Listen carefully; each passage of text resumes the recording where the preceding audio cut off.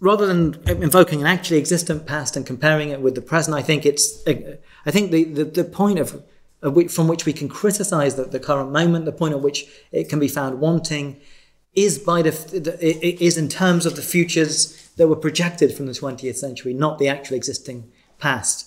That it's the shocking difference between what we thought might have happened and what actually has happened. And in the face of that, I think we're almost offered an opposition between a certain kind of politicized melancholia and depression.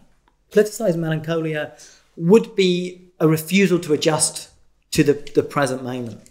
A refusal to adjust to this, to say, I can't accept this.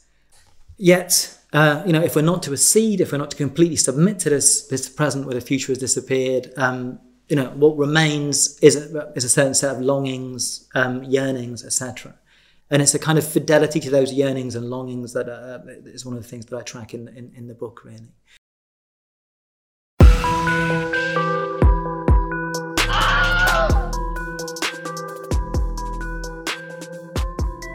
I was speaking to my mic rather than to you, Mike. All right, why don't we kick it off there? Welcome to the Pale Pod. This podcast is available in the following formats. Spotify, that's not a format.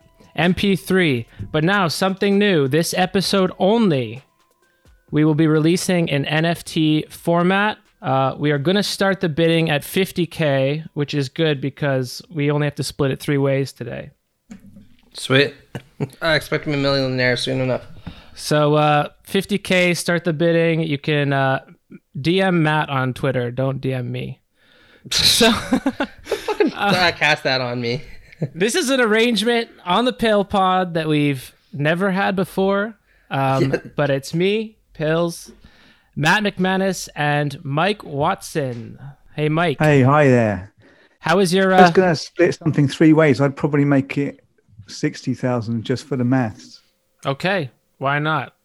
It's bubble money, so what is $10,000 among friends anyway, right? How is your crypto portfolio? Actually, I said that I don't like to speak about it because it's like making out that I have money or something, or I have amounts of investments, but the little I have is looking good. Yeah, I'm never gonna do that because it's too many transfers. But I always look at the numbers going up and go, "Fuck! There goes my chance. Oh, another chance. Oh, there goes my chance again." I don't know how you would call it, schoolboy errors. I think this time I'm avoiding some of them. Oh, right on. Well, I'll have to get some trading advice from you afterwards. Though even though obviously the value of currencies is more or less arbitrary, not completely arbitrary, but there's still an imaginative leap that kind of shit requires that I am still unwilling to take as of yet. You grab any of that Beeple? Speaking of which. That would be good. Okay, so all 3 of us are sitting uncomfortably with 1 foot in the academy and 1 foot in the internet denizens. Mike is an internet denizen in addition to being... I hope this is okay. A Frankfurt pupil. Can we go there? Frankfurt pupil.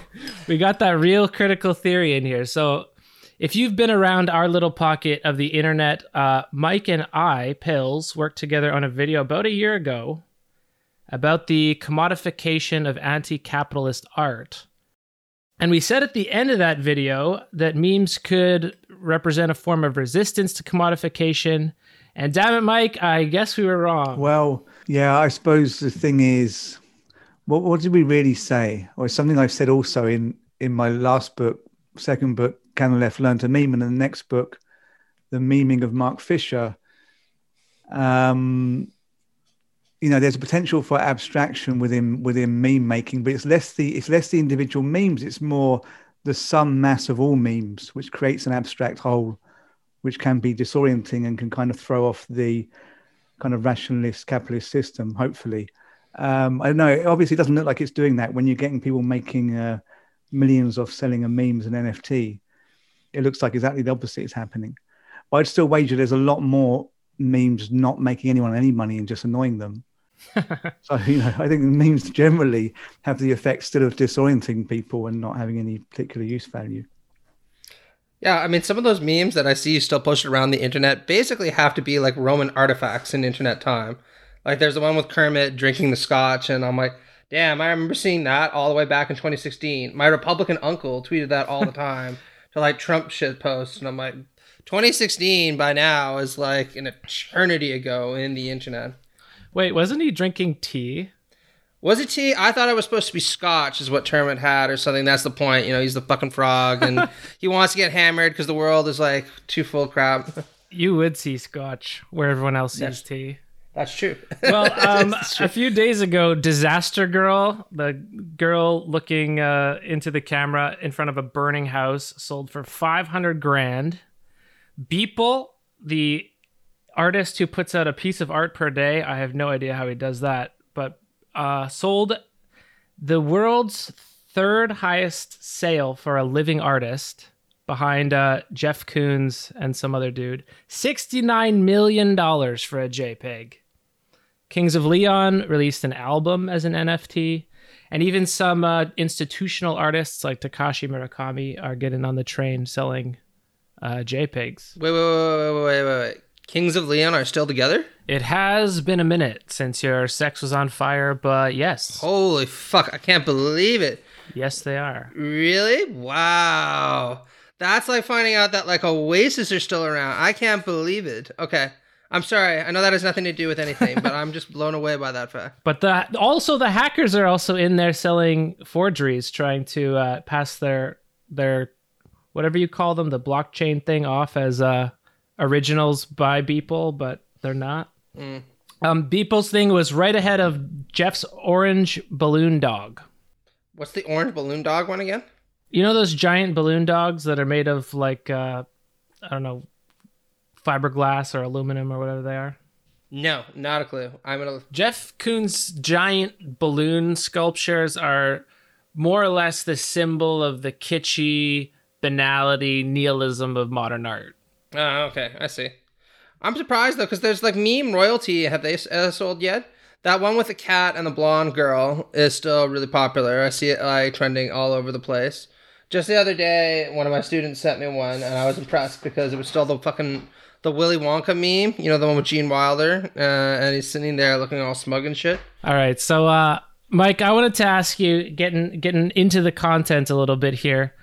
As with a philosophy background, you read not the Frankfurt Germans, but more the Romantic Germans like Kant, Hegel, Heidegger. The way that they talk about art as this quasi-religious gateway to a new world of experience or portal to the beautiful itself. And now it's a racket. So how do you square that in your mind? A whole new world, a dazzling place can't open for me. The transcendental I can never see. It's only phenomenal. Okay, go on. Matt, I think I speak for all of us in saying that was sublime. I think the racket came in actually via Adorno, but he wouldn't like that kind of statement. But I guess it was just a kind of a move from some romantic notion of beauty as a unifying factor coming down from Kant, or some ideal of perfection, or at least a perfection to be attained to. It was kind of a shift from that to everything basically is screwed, but let's still use art anyhow. And then art moves from being a kind of aspiration to beauty as a kind of... Sorry. 1 second. Like Adorno and Horkheimer saying everyone is screwed? Never. Not on my watch will you say that. Yeah, because they were good time guys. They were just like, they were the guys you wanted at a party. I must have them mixed up. But Adorno was characteristically negative. I mean, he was known for being very negative. People say melancholic, but I think that's kind of polite. Or it's using kind of archaic language for depressive at the least. And I think he tried basically to kind of refashion Kant's vision of artistic beauty as a kind of a surrogate for an ethics that didn't ever quite happen. So Kant basically used artistic beauty as an indicator of how we could find universal accord where we can't find it in relation to ethics. And then Adorno, I don't think he could go along with the universal accord on even beauty after World War II. So he kind of said, perhaps through art we can make something so just, meaningless that we can challenge the meaninglessness of existence itself. And this also obviously changes the role of the artist, whereas it's tied to this someone who's a special kind of seer or a special kind of genius, and their work of art is tied to them individually. How did this change with Adorno almost pointing to the absurdity of art in general? Is it more collective necessarily, or what would you say happens to the role of the artist? Adorno, the absurdity is just more because he finds it hard to say there can be any meaning or any kind of sense of progress at that point in the 20th century. So he was, active during World War II and after, up to late 60s. So he's kind of grappling with there just being nothing seeming good. And then just like every movement that had tried to go along with the idea of progress had just failed miserably. And this is talking in a political as well as kind of aesthetic sense, more in political sense than aesthetic sense. So he was kind of really loath to go along with any kind of notion of progress, given the calamities that kind of came about in World War II. And then recall that he was a German Jew, exiled throughout the Nazi period. So it's really that. There's no kind of aspect of bringing art down from its pedestal. It's not saying that art is not perfect and anyone can make it, or trying to kind of, take art off, from that kind of height. It's very much not that. I think only an expert can make a, thoroughly unintelligible piece of art. You'd have to be really good at doing it. I'm not in aesthetic theory, so this might be a very naive question. My understanding of Kant is that he kind of operates in a weird midway point between modern theories of art and classical theories of art, because he does argue that the kind of importance or what makes something a piece of art is that its aesthetic qualities are purposive in and of themselves. They don't serve some other utilitarian function. I look at Rembrandt and I appreciate it for what it is. I'm not asking why can't this painting be used for something more useful than just my enjoyment of it. But he does also give it a kind of social function in exposing us to aesthetic virtues as part of a community of people who appreciate aesthetics. It can provoke us to think more critically and carefully about our ideas, right? And it seems to me that Adorno and Horkheimer take this aspect of Kant's theory of art and really push it a lot further by both historicizing art and suggesting that it has to play an important political function that it's not actually playing because it's been co-opted by the mechanisms of the culture industry. But Matt, it does play an important cultural function now because the Russian oligarchs got under their money by keeping all the Rembrandts in their basement. That's true. Well, yeah. If you're listening, any Russian billionaires with an oil rig or something, that's not meant to be a slag at you. But the reason I'm asking that question is because I think that this is a chance for us to have an interesting discussion about two different ways that people tend to think about art today, both of which are usually juxtaposed kind of sharply to one another, but which Kant seems to think actually go harmoniously together. Some people say, and you hear this from conservatives a lot, like art isn't supposed to be political. Art is just supposed to be pretty things that you enjoy for their own sake. A kind of classical conception of art. Basically, Kant wrote his first two critiques of practical and pure reason. I don't remember in which order. And he was trying to find a common ethics. He was trying to prove a common ethics on account of the functioning of the mind rather than deities or what have you. God or what have you. And so he wrote the third critique as a means of introducing that common ethics or simply common sense, like a common way of thinking or a way we can find universal accord, what he called the sensus communis, I think, which just means common sense in Latin. And basically what he found is that when we, for example, look at natural beauty. So imagine a mountainscape. Imagine being on your own, maybe, or at least in silence, looking at a mountainscape. And there's a certain point in which your mind becomes suspended. You're no longer able to make judgments. And it was that suspension of judgment he was looking for. And he basically said that if you suspend judgment, it follows that everyone else will find universal accord about that thing, about that experience. So this is why looking at natural beauty becomes important, because you're not able to categorize and to measure and to name things. And therefore, you're not able to form judgments of taste, as he called them, as whether something is good or bad or right or wrong. And that's where you get universality. And if we can have that in relation to natural beauty, it follows that we can have it in relation to ethics, but only by example, you know, in the sense that natural beauty is exemplary of how we can have an ethics, but it doesn't actually give us anything that we could contribute towards that ethics. Well, I would interpret it somewhat differently, but that's because I see Kant as a less conservative thinker than somebody like Adorno and Horkheimer would.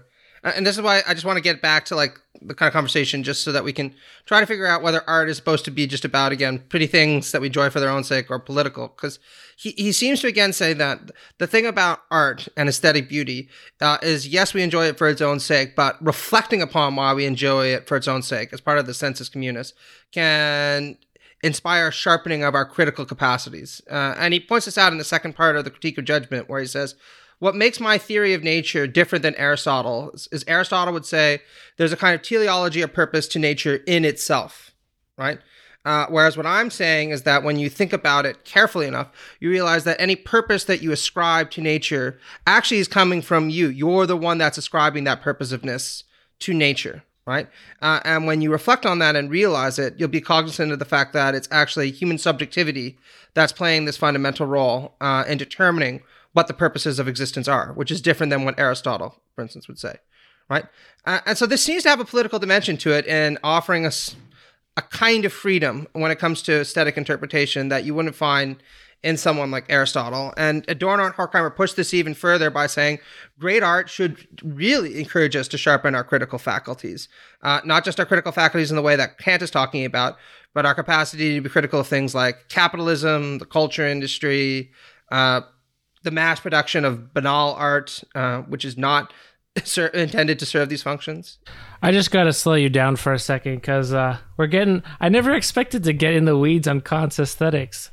But what we're generally saying here is that the third critique, Kant's trying to get to, when you see something sublime, when you see something beautiful, there's a sense of universality in that even though this sight, this beautiful art, this beautiful waterfall is not doing anything for you personally, you have the sense that there's a universal,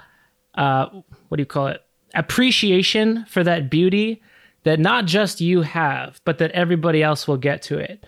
So the art is supposed to wake you up to the fact that, to the sensus communis, which would eventually give you this political sense of universal common sense, or it awakens you from this beauty, because you know this beauty is not just yours, that you're part of the, human community. Yeah, like the way I think Kant would specify it is like, look, Aristotle says there's a telos to nature, which means that it's ugly if you engage in certain activities that are unnatural, like homosexuality. And a lot of Aristotelians still make that kind of argument in an aesthetic manner. But he would say, look, once you realize that you're the one that ascribes purpose to nature, then that at least opens up a kind of freedom for us to debate about what things we find beautiful. You know what I mean? Yeah, maybe I think that the thing about the romantic tradition is that they turn on this kind of frustrating point that the whole point, the whole system depends on natural beauty having no purpose, and this is what Kant calls its purposiveness without a purpose. The only thing there is once you start to try to instrumentalize it, you lose that purposiveness, and it effectively becomes political. And I think the feeling I get from German Romanticism is a kind of yearning for a solution to that problem, that as soon as you instrumentalize beauty or art, you lose the detachment which makes it useful in the first place. And I think Adorno never really resolves that. And I think what he's really doing is mourning after that and the frustrating kind of answer that seems to kind of languish somewhere behind a veil. And so we don't really get anywhere, you know. What Adorno, where he takes it, is he says that the artwork resembles the commodity. In that the thing about art is it kind of makes a claim to be beyond normal social relations, and that claim, when we're looking at artwork, leads us to kind of become lost, and we have a kind of transcendental moment. But what Adorno says, what's really important in terms of like how we can actually live as humans, is not so much the floaty part. It's the part is when that finishes. So this is what he calls a shudder. So Adorno would say when you're listening to classical music, you're particularly into the floaty part is probably my favorite term I've ever heard expressed in this fucking podcast. The floaty part. The floaty part is the non-fungible beautiful. Yeah. And he would say you would get lost, and at some point you'd be snapped out of that moment of being lost in this transcendental moment with the music. And it was in the snapping back into yourself that you realize the real conditions of life, which are a kind of an awkward kind of break between the subject and object. And so you realize that break, and you realize it's not quite right, but you know that that's also the conditions upon which we live. So the experience of listening to art for Adorno, listening to music, or looking at art for Adorno, is not really a comfortable one which leads us out. It's one more that leads us into the problem. In that snap, right, when you're say you're in a museum, you're looking at Rothko, and then the guard walks past, and you snap back into yourself. It's like shit. It's not like I've got the answer. It's like I have no way. I haven't got the answer. So we started this with, I just want to frame a little bit here. We started with Kant unexpectedly. I like that we did, though. And you said an interesting thing that I think speaks about your book, which we haven't, or we think we mentioned the title. His book is, Mike's book is Memeing of Mark Fisher. Not out yet, but will be out this year. And I got the sense it's about Adorno, Marcuse, Mark Fisher. And you said something interesting in your explanation there about loss, because I feel like each of those in their own way is a philosopher of something being lost, whether it's Kant's Sublime or some sort of engagement in the world.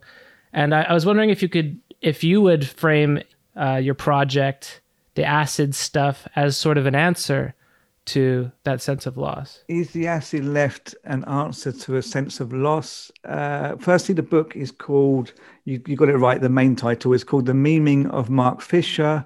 And I never say the subtitle either, but I will say it now because it's quite long, but I think it's important. The Memeing of Mark Fisher, how the Frankfurt School foresaw capitalist realism and what to do about it. So it's really about how Fisher is ultimately, should we say, indebted to the Frankfurt School. But in any case, he was very much influenced by the Frankfurt School, which I think is an important point because he's hugely popular with young people now.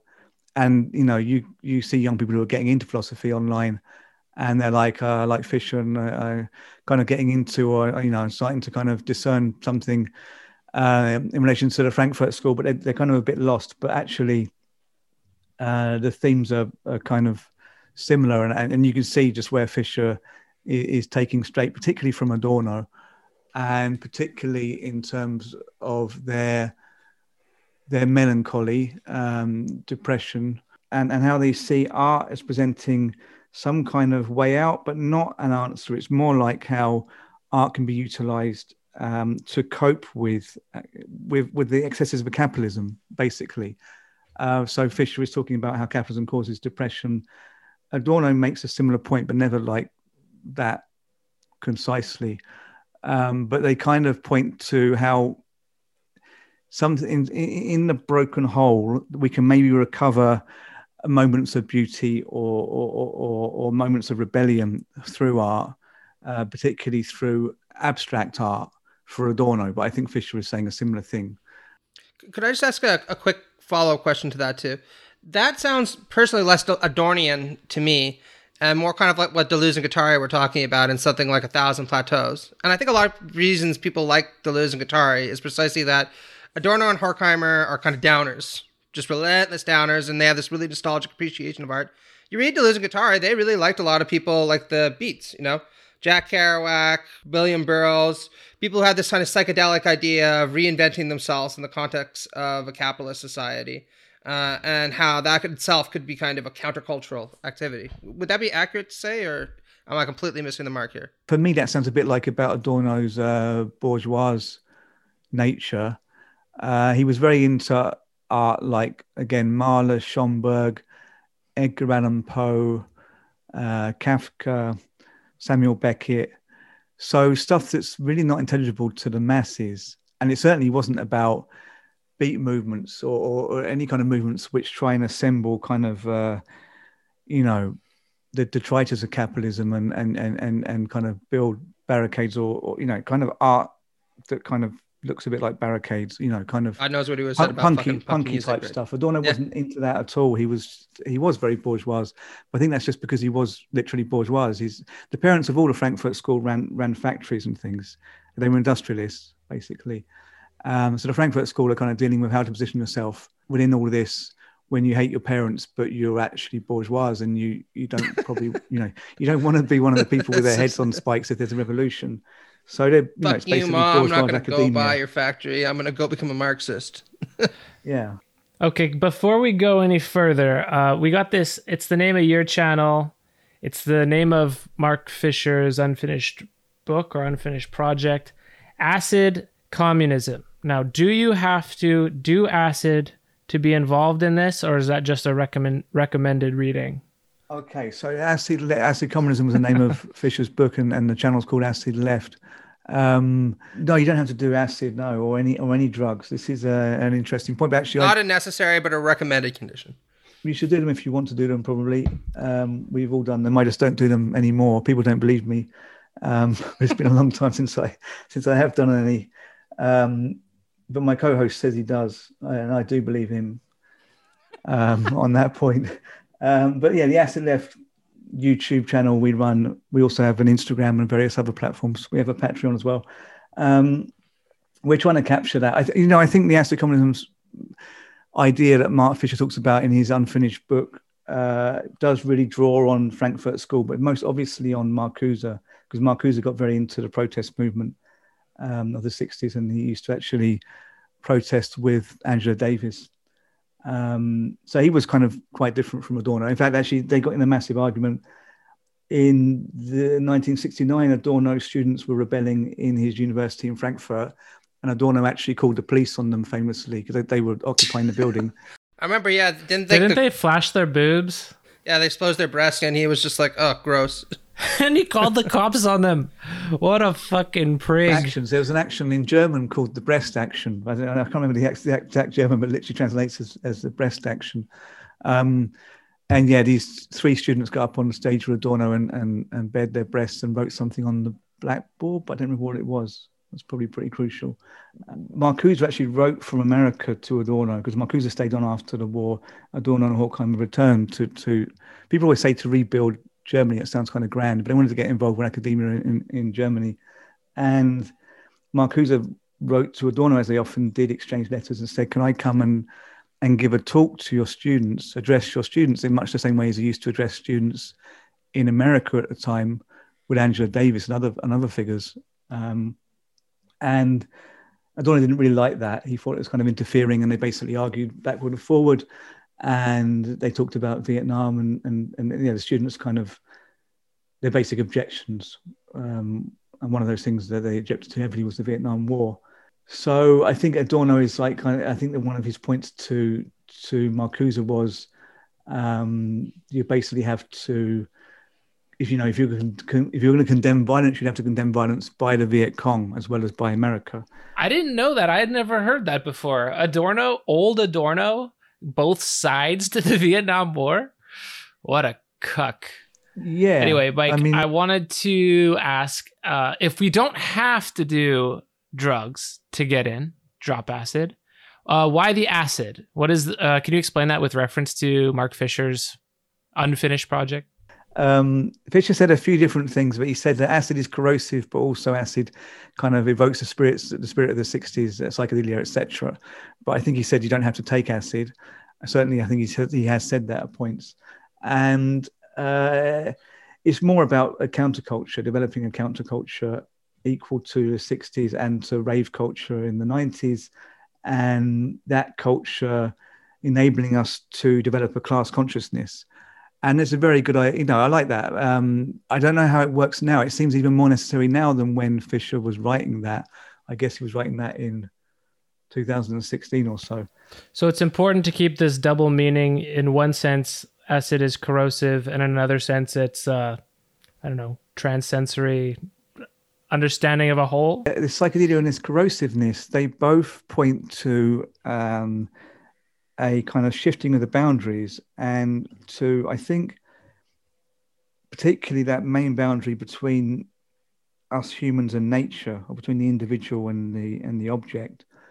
That it's all about that. It's about how do we square the fact of us being objects. And when you take psychedelics, you kind of get lost in the object. You become one with everything. And, when you take psychedelics or have some kind of spiritual experience. And I suppose depression and psychosis can be, moments of losing that boundary. And, that can be scary for people. But, so ultimately the boundary isn't there. So it's like, how do we deal with that boundary that is kind of essential but gets in the way of so much? Very nice. This sounds to me like an expression or double articulation of an opposition to alienation.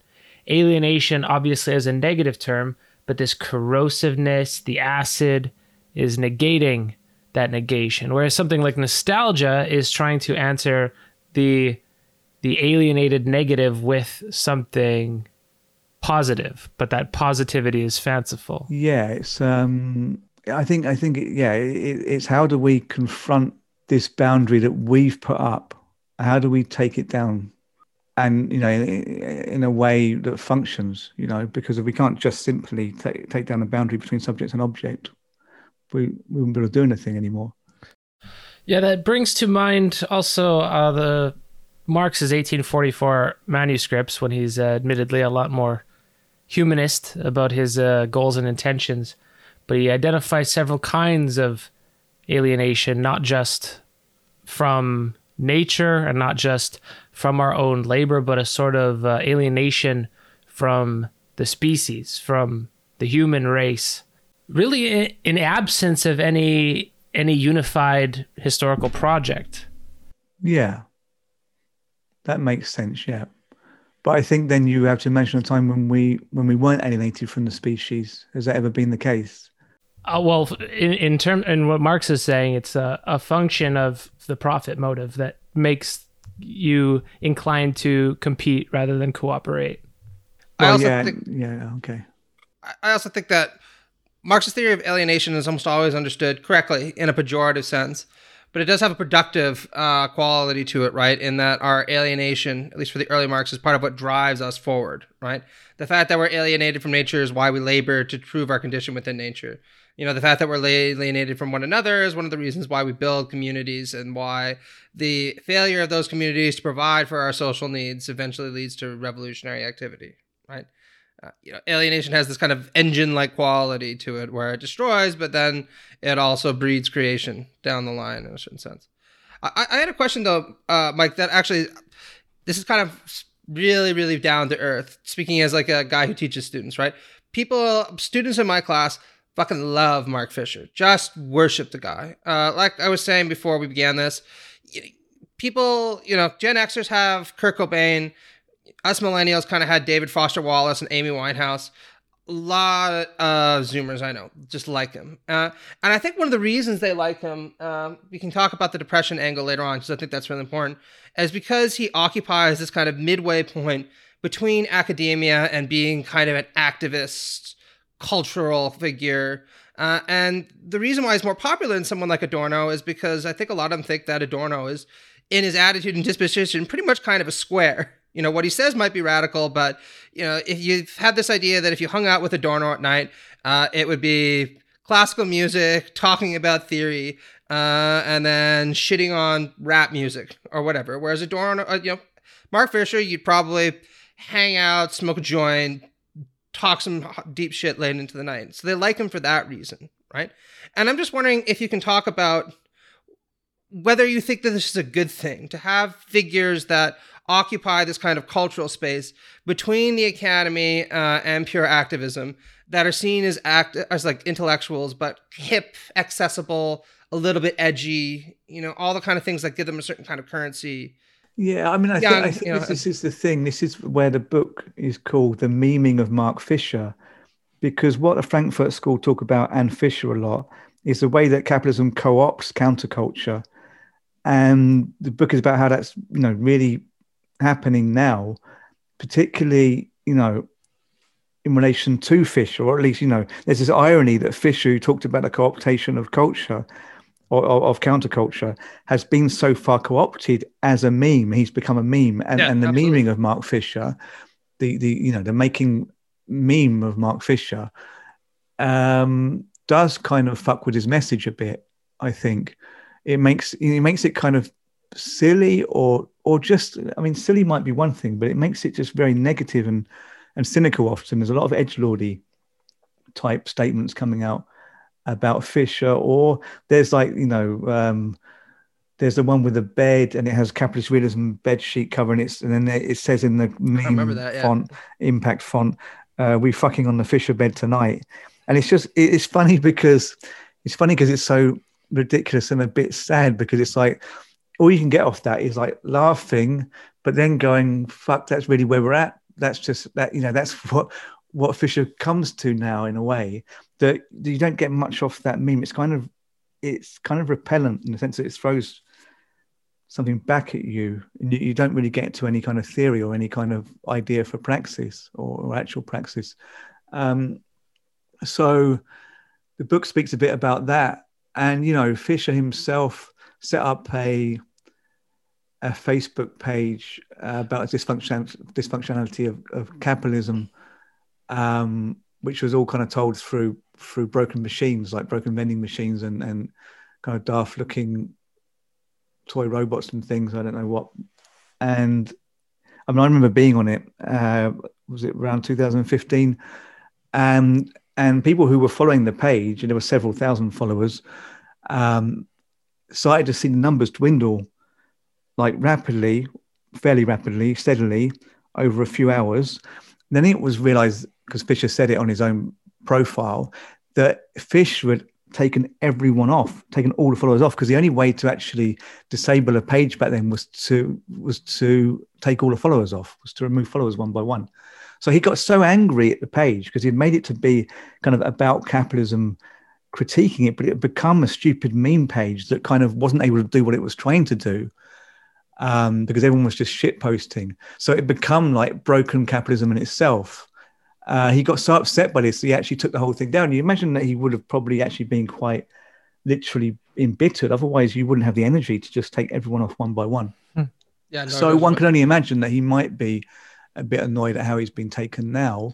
Well, can I ask them, what's the right way to deal with him then, right? Because I'll be honest, right? Like the way that I pay tribute to Mark's Titanic legacy, right, is in a really boring way, quite frankly. Right now I'm writing a book, Emergence of Postmodern Culture, for Portcock Macmillan, and there's a section on Mark Fisher where there are footnotes, Fisher, Mark, capitalist realisms, or blah, blah, blah.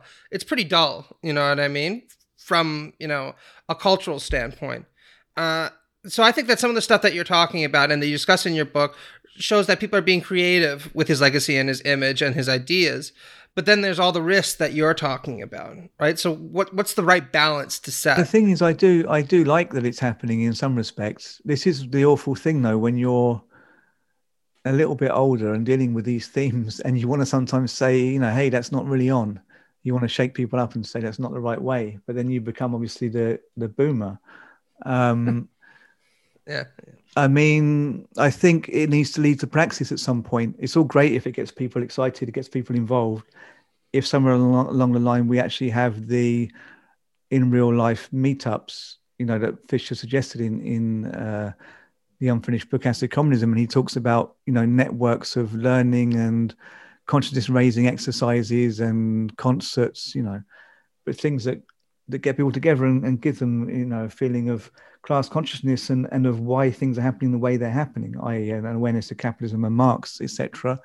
I don't know if that's going to happen. I got a feeling it could happen after lockdown, something could happen because people are going to want to get out again. And a generation that's basically not really gone to university in the traditional sense because they haven't got to actually go there and party and whatever, are going to want to go out and get crazy in the streets.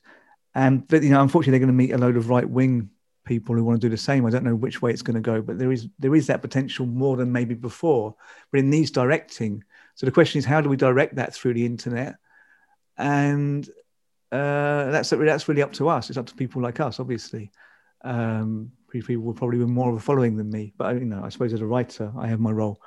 All right. Since you brought up praxis, I would like to combine two questions into one, if I may. We have this disagreement between Adorno and Marcuse in the 60s over protests and activism and so on. Basically, Marcuse calling Adorno to bourgeois or whatever.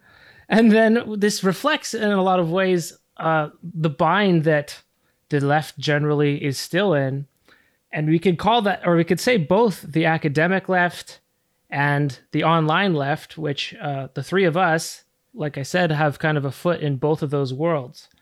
And Mark Fisher stands in a strange position. I was going to ask you the same question Matt did in terms of, are we in a Mark Fisher bubble? Because it just seems like everybody on posting pages know who Mark Fisher is, and almost his sources, Jameson foremostly, they're never brought up. But in the academy, you never hear about Mark Fisher at all, pretty much.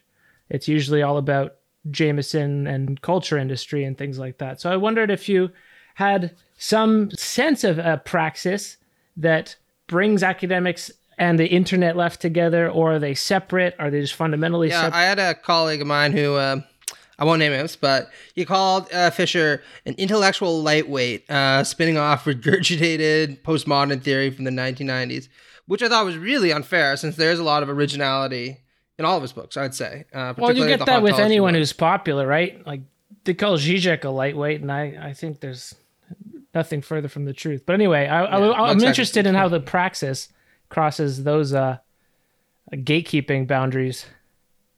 Yeah, that's tricky. I mean, I think everyone has to look at themselves really and look at to what extent their academic activity or online activity is really contributing something, or to what extent it's like giving one an excuse to be without getting their hands dirty. I think that the thing with talking about working class people or people in developing countries or immigrants to Western countries is that you're able to observe them from a distance. It's a bit like looking at them through a telescope. The way, the fact that one is talking about them online, means that you're not actually going and talking to them in real life. And would you really want to in many cases, as in will many people in the academic left really want to go and talk with the poor people? I think that there's an element of stasis with academia, and it's a middle class pursuit aimed at keeping the middle class in the middle. And I think this is what you're alluding to. Marcuse says to Adorno, I believe it's irresponsible to sit at one's writing desk advocating activities to people who are fully prepared to let their heads be bashed in for the cause. Yeah. I think what you said really resonates with me, right? I've done my fair share of activist politics, though I should do more. It's easier now that I'm back in my home country and not in Mexico. But the thing is, I don't think a lot of people go into left-wing academia because they're really all that interested in activism. They go into it because, frankly, it's kind of a glamorous activity. It allows you a bit of a punk credential without actually doing anything that's all that risky. And you can see that in the kind of disposition a lot of academic leftists take, where the irony is that a lot of them can be just as status and class oriented as anyone else. Like, I've met people who swear by Karl Marx and who I know in the academy, who nonetheless will sit there and be like, oh, you wrote for that journal. And we all know what's meant by that journal, right? It's not Harvard Law Review. And I think, really, like, what the fuck is wrong with this, right? Yeah, that's while they're writing a critical Marxist analysis of class in the novel Jane Eyre. Yeah, I mean, there's nothing wrong with academic Marxism. It's just, there's kind of a weird differential. Well, you know, man, there. I don't feel like it's very Marxist. You say there's nothing wrong with academic Marxism. I mean, there might be something wrong with it. I don't think it's a given that there's nothing wrong with it. Okay, well, there's nothing wrong with approaching subject matters in an academically rigorous way from a Marxist standpoint. Let's put it that way. I understand. Yeah, Okay. Sorry. Yeah. With 120K a year salary. Yeah. I mean, it's a tricky one because You hear me, David Harvey? I'm sorry. Hey, David Harvey earned his stripes. He's podcasting for the people now. True. I mean, look at the art world. This is a worst case in a way. And I've worked a lot in the art world, and you have these exhibitions about people capsizing in their boats in the Mediterranean. There's so many of these exhibitions, and probably not now because the focus has changed and the museums aren't open. But I mean, 2 or 3 years ago, there were so many shows about the migrant crisis in Europe, and there were never migrants there. There were migrants coming into Europe. There were so many. You could see so many living on the streets. I was living in Italy, in Rome at the time, and because they had very bad mismanagement of the immigrant housing program, there were many immigrants living in the streets. So you would see them day after day, more and more, because many of them came to Italy as a first point of call when they were coming into Europe. But there was always this big gap between the museum and the art world and these immigrants, these migrants. It really was. It's a kind of absolution of guilt. People couldn't face these pictures in newspapers of babies washing up on the beaches. There's a need to do something. I think it's systemic in a way that people just don't know what to do because they're not supposed to know what to do. We're not supposed to really get involved. We're not allowed to change the world. This position of stasis is systemic, and I do allude to this in the book when I'm trying to explain. Yeah. I'm trying to account for the fact that Benjamin is so bourgeois, and I think I kind of like move around that topic. Why do we have so much Frankfurt School on our reading list? Probably because it's not very dangerous. I think you have to assume that if anything is on all the university reading lists, it's not really a threat. But on the other hand, I do kind of concede that if you were middle class, in the last century or whenever, then your way of processing the social, your way of processing social stratification, and then your way of doing something about it is going to be very different to working class leftists, and probably it's going to be one of self-preservation. It's going to be a posture of self-preservation more than anything. And lest we are just pointing out the plank in our brother's eye, we're all sitting here with our nice microphones in our stable, rich countries, not doing much more than fantasizing about what we could do in some other time than the present. So let's be real about that. It's a similar thing. It is a similar thing, yeah. And actually, a lot of our circle go, well, I make podcasts. I have one role. I'm part of the media or the online media or academia or something, and they're kind of a bit surprised. I've had people kind of shift uncomfortably talking about this kind of thing. I think we are doing a similar thing. I think surely one of the first ways to overcome this is at least to admit it. That by doing this, we're not, doing something more hands-on. But of course, we can do both. Sure, we could do both. But look, that's where the fantasy's just at these days. Be a part of organized labor. That's where the real praxis is. Bullshit. Matt, I know you have, and I have, been involved in labor action, labor disputes. Yes. Spoiler, the employers won. And the union leaders were there live streaming fucking Instagram so they could get another union job the next year. Sorry, go ahead. So I can stand out there with my placard and a red flag, but pretending like we're still in 1890s Belgium doesn't constitute real action. And if that's the choice, I'd rather run an educational podcast that people get something out of than fantasize that strikes make any shit of difference. I mean, bruh. Well, I think I take it a different way, right? First of all, I always say to people, I don't think that anybody should be blamed for the country that they live in or the class that they belong to. You should be blamed if you don't reflect critically upon that and realize the problems of enjoying certain kinds of privilege that are denied to others, right? I mean, there are a lot of people I know who grew up in very precarious backgrounds, who grew up to be Trumpist as fuck. Let's just put it that way, right? Very, very Trumpist. Very much, I made it from the bottom to the top. I deserve everything that I get. Everyone else from my hometown, met a lot of people in Mexico who felt this way, actually, can go fuck themselves, right? And I know some people who came from middle-class backgrounds who are very active on the ground in dealing with issues like child poverty, like, various kinds of diseases, earthquake, relief, you name it, right? So I don't think that, your situation is destiny. I do think that a lot can be determined by how you approach that. When it comes to the issue of, what it is that we can do, I absolutely agree with Pills and with you, Mike, that we need to be a lot more active on issues that make a difference to people in a concrete way. And we were actually arguing about this amongst ourselves a little bit last week when one of us said, it seems sometimes like there's no hope. What can we possibly do to change things? And my kind of response to this was, look, like the way that you have to kind of sell the population, I hate to use that term, but it's true, on radical change is by what Bhaskar Sunkara talked about in my mind in the Socialist Manifesto. Help people see how the world can be changed 5 years from now, why their lives would be better, and how it can be done feasibly, right? And I think that's something that a lot of people like ourselves who engage in theory really aren't that good at. We're very good at criticizing. We're less good at here's what will happen 5 years from now if you end up supporting our radical party. This is why you'll be better off and why your kids will be better off a couple of years down the line, right? I do see boomer activists who are a bit technophobic, and they'll say things like real activism is only when you're marching on the street. And I'll sometimes say, yeah, definitely if you're never marching in the street, you're probably, an armchair activist. But there's nothing wrong with sitting there and producing content online that mobilizes people, that's interesting. That all takes work and time and effort, and you deal with shit and backlash because of it. Yeah. I mean, I think the thing that I always take from Adorno, and I think this is why it's ended up probably in all three of my books, and it's just something I've been looking at since I studied myself at BA level, when I was just kind of struggling with Adorno books and picking out phrases that I could actually understand.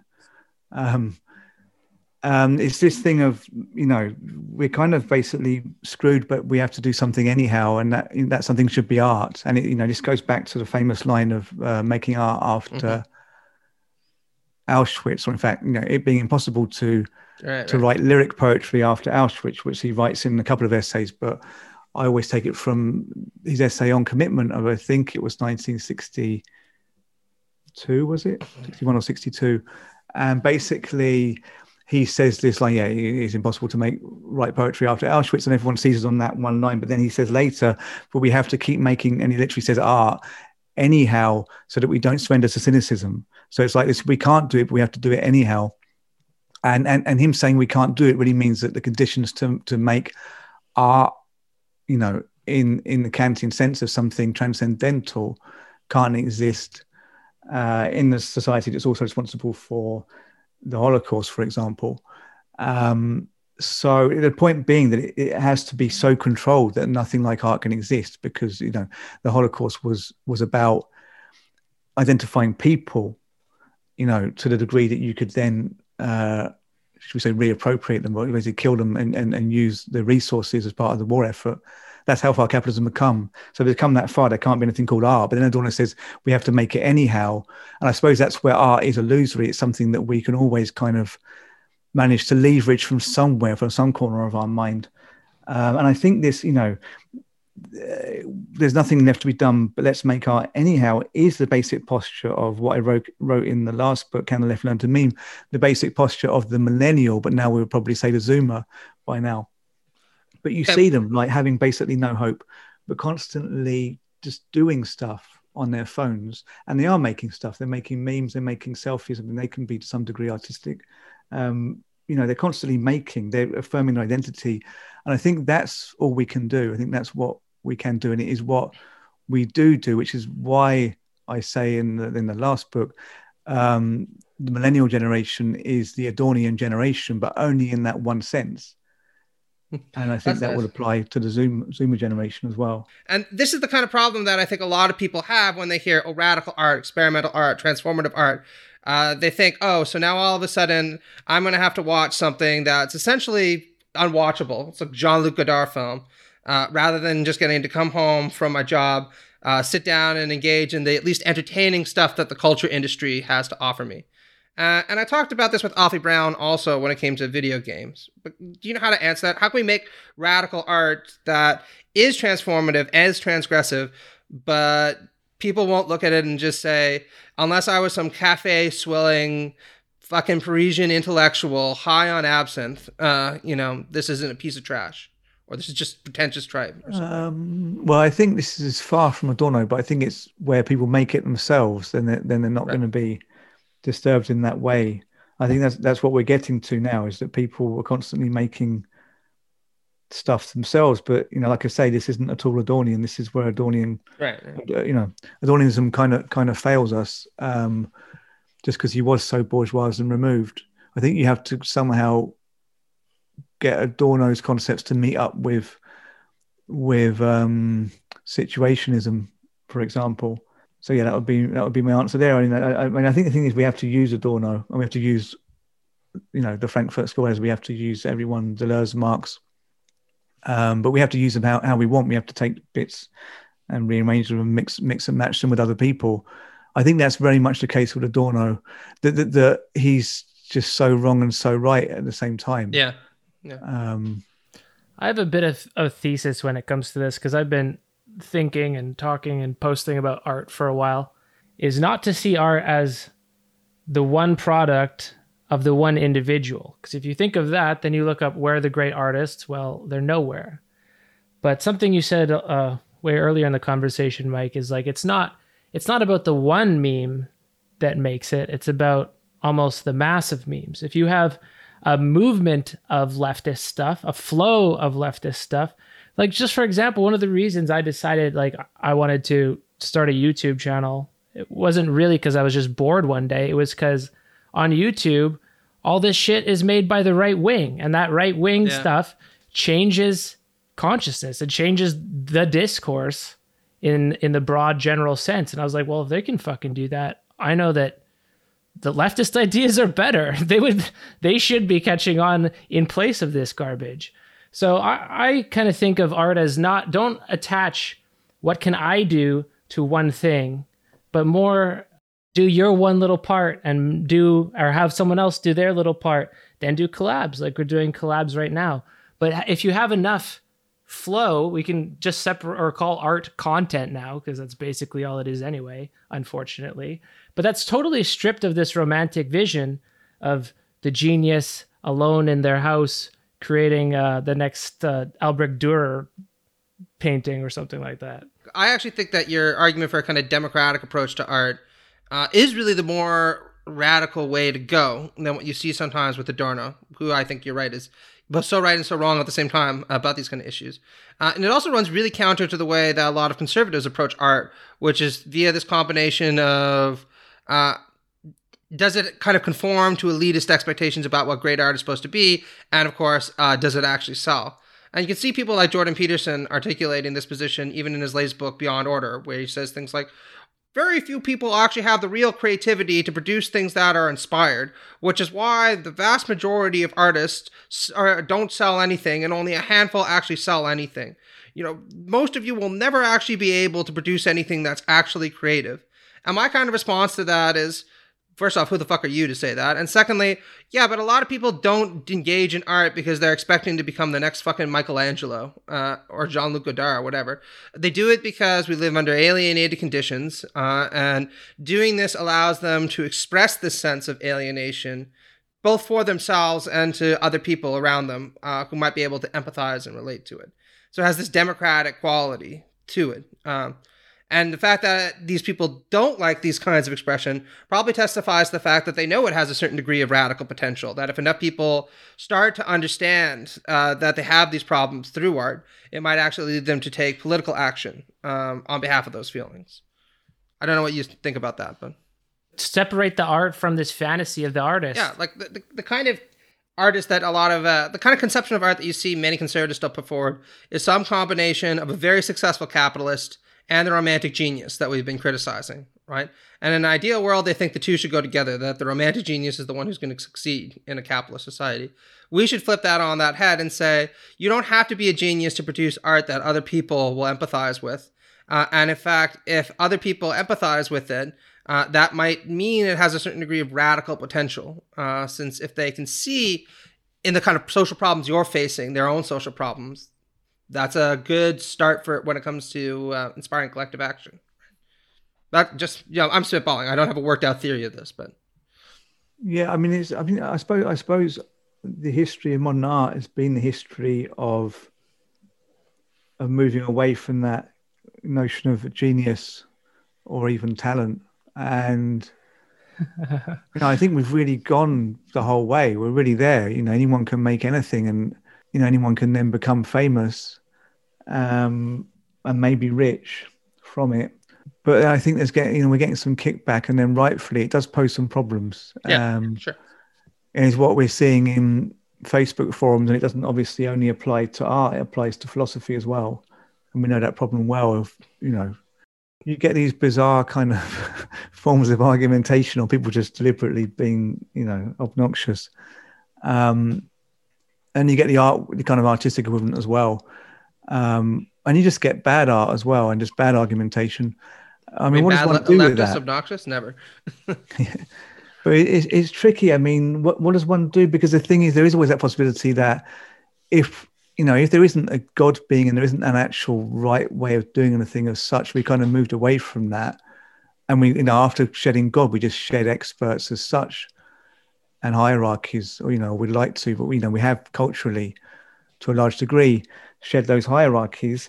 Then we leave ourselves open that maybe the answers, such as they can even exist now, but kind of the modes of being that are now going to come about could come from anywhere. That who are we to say that this is wrong or this is right? It gets very tricky. You don't want to be the one saying this is wrong.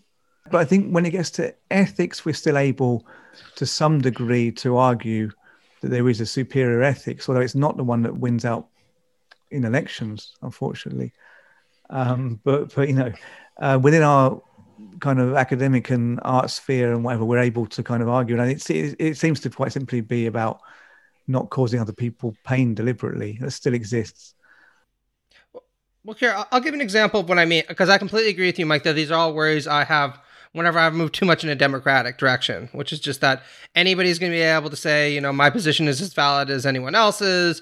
My arguments are just as right as yours, even though you might have thought through them a little bit more. All that's extremely dangerous. So I don't want to go full POMO when it comes to my democratic counterpart. When I'm thinking more when it comes to solidaristic art, that's the term I'll use it.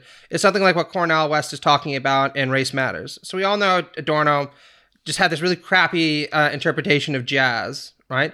And blues as being kind of derivative, not particularly interesting, limited in its transformative potential. But Cornel West points out that if you think about jazz and blues, they managed to express the feelings of a very long-suffering people that have been marginalized for hundreds of years.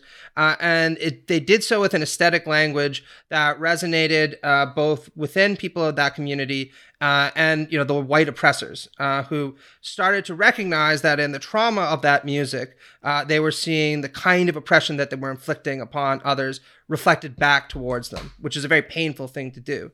And when I heard Wes put it that way, all of a sudden, what seemed like kind of mass music actually has a lot of radical potential to it, right? It really kind of compels the oppressor to think a little bit about the horror of what they're doing while providing a solidaristic basis for a long-suffering community. So in that sense, I see it as a democratic, solidaristic kind of art in a way that Adorno wouldn't have, right? And so that's the kind of thing that I'm thinking of when it comes to solidaristic art. I don't know if that makes sense, but... Yeah, I mean, I think that does make sense, but I think I'm sure you already have this in mind as you said it.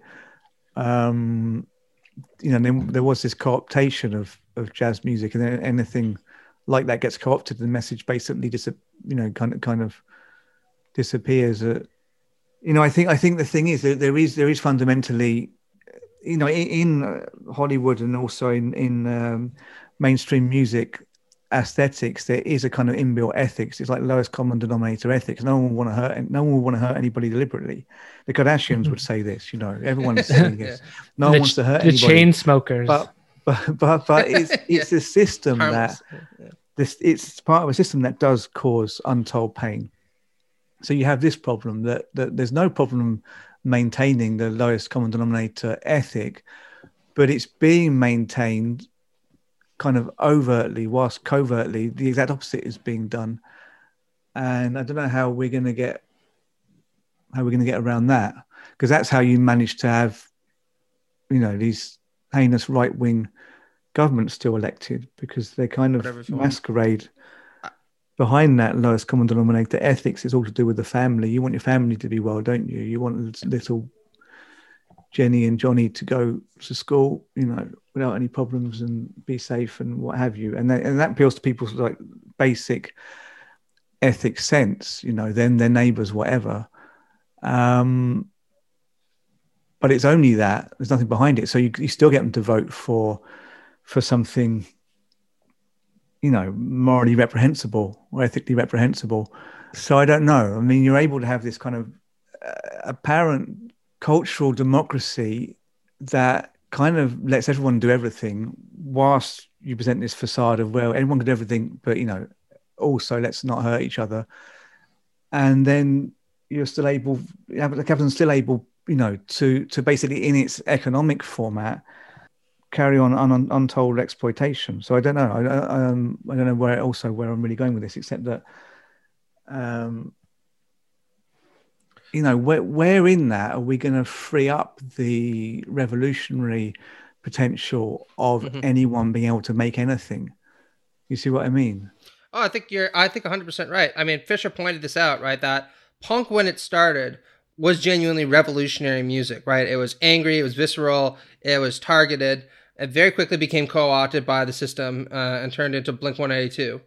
Not that there's anything wrong.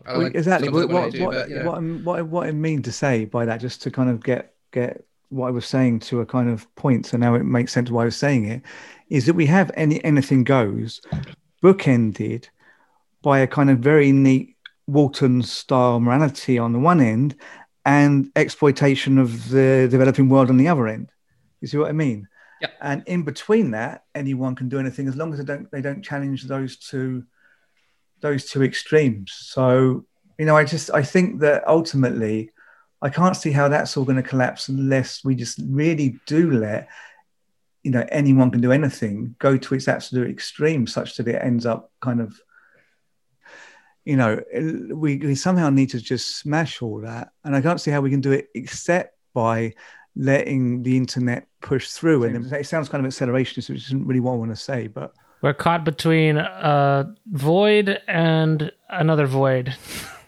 The void and the abyss, yeah. The void and the abyss. It's just the thing that we wouldn't end up surely with anything better. But the thing is, what, somewhere from all this, when you think if anything goes, anyone can do anything, then we can no longer hold on to expertise. And then from all that, because anyone is suddenly doing anything, then something new can emerge. And it's not the swastikas we want to re-emerge. We want the completely new thing we haven't ever thought of to emerge. Well, we get into debates or conversations, not really a debate, but conversations like this. And it's like, well, what do we want? What do we allow to happen? What are we worried about happening? But ultimately, it doesn't matter whether you're worried or whether you don't want something to happen or whether you want to establish rules, because those rules aren't going to be followed anyway. So I guess it's a hopeless position in a sense, but ultimately you have to just make sure you're ahead of the curve. And for myself, you have to be making better content than Ben Shapiro's making. The kind of response that I have is that back in the early 2000s, I remember a lot of progressives became kind of digital utopians, that the democracy of the internet would allow everyone to produce art, and then gradually that would lead to an undermining of the system. And we've completely seen that hasn't happened, right? In fact, if anything, as you pointed out and as Pils pointed out, many conservatives have learned how to use new digital spaces more effectively than leftists, which is fucking baffling, but, it is what it is, right? But my response to that would be, look, it's in some senses a practical problem. We just need to find a way to, as you put it in your second book, meme better. We need to produce better internet channels, better content, things that work more effectively and inspire people. And then gradually we can hope to see this generate real activism on the streets. And I mean, it's not something that any of us can do individually, right? Like our little fucking corner of the internet might inspire a few people, but, you know, we're not going to fucking start the plastic pills revolution. You know, acid communism, you know, has its corner of the internet. It might inspire a few people. But, you know, I don't imagine you're expecting, you know, that people are going to be carrying your flag in the streets, you know, to fucking bring Boris Johnson down anytime soon. But all together, we can start to make a difference. Yeah. I mean, I really wouldn't want people carrying my flag or any flags, I suppose. But yeah, I know what you mean. Yeah, we can all make a bit of a difference.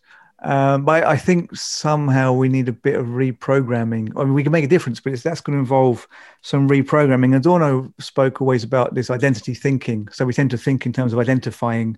So we give things names, measures, numbers, whatever. This goes to extremes with capitalism. So we all effectively have a number, which is our monetary value. And in that way, it's easier to exploit each other. And so he says that the only way we're going to get around this is by rethinking thought. What he calls non-identity thinking. We need to not identify. We need to be able to somehow think differently, and in a way that he can't really explain, which is fine because, you know, philosophers often end up like that they can't actually come up with a solution. You know, I think we need to be prepared to go that extra mile, because it's quite easy to get in these discussions and someone says something smart about Marx and someone else chips in with something smart about Marx, and then they add in some Lenin as well, whatever. And we all know that everyone's read something. But is it not? It's true, yeah. I mean, that's like a standard academic situation. It's almost like those fucking two birds in a Richard Attenborough documentary where, like, it's like, oh, I'm going to fucking test you and I'm going to test you. And it's like, you read this. And it's like, okay, we've all established that, you know, everyone's read dick. Something here. Okay. Yeah. We need to go that extra mile somehow. We need to, I don't know. Can we be the like the last men or something? It sounds like Nietzschean. Can we be like future humans? I don't think so. No, but I mean, can we at least work out how we bring ourselves to go and speak to the actual workers? You know, I don't think many of us are going to the supermarket, and we don't want to speak to people at the supermarket. We'll probably all use the self-service checkout. I worked at a supermarket for 7 years, and I can tell you that most of the people that come in to talk to you are fucking assholes. Yeah, it's either this cabbage was too expensive, you charged me $1, it was 59 cents. But I always have to iterate that I have worked as well, and I mean I worked a lot of my life in all kinds of supermarket jobs, but now I do like visiting lecturing and proofreading and bits of writing for people, this kind of thing. But the point is, I don't really consider myself, I'm not like a worker. I'm not in that really crappy position of working in a supermarket anymore for a long time. So that's the sense in which I go, let's go and talk to the workers. It's like, I still think I come from a working class background, but, you know, realistically, I'm not working in that sense. And I don't go and speak to the workers, you know.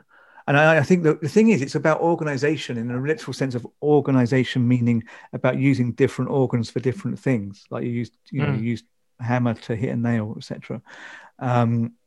So, you know, I don't think I'm the best person to go and G up the workers, to go and talk to a load of nurses or something. I mean, I can do it, but it's people who are a lot more bubbly than me.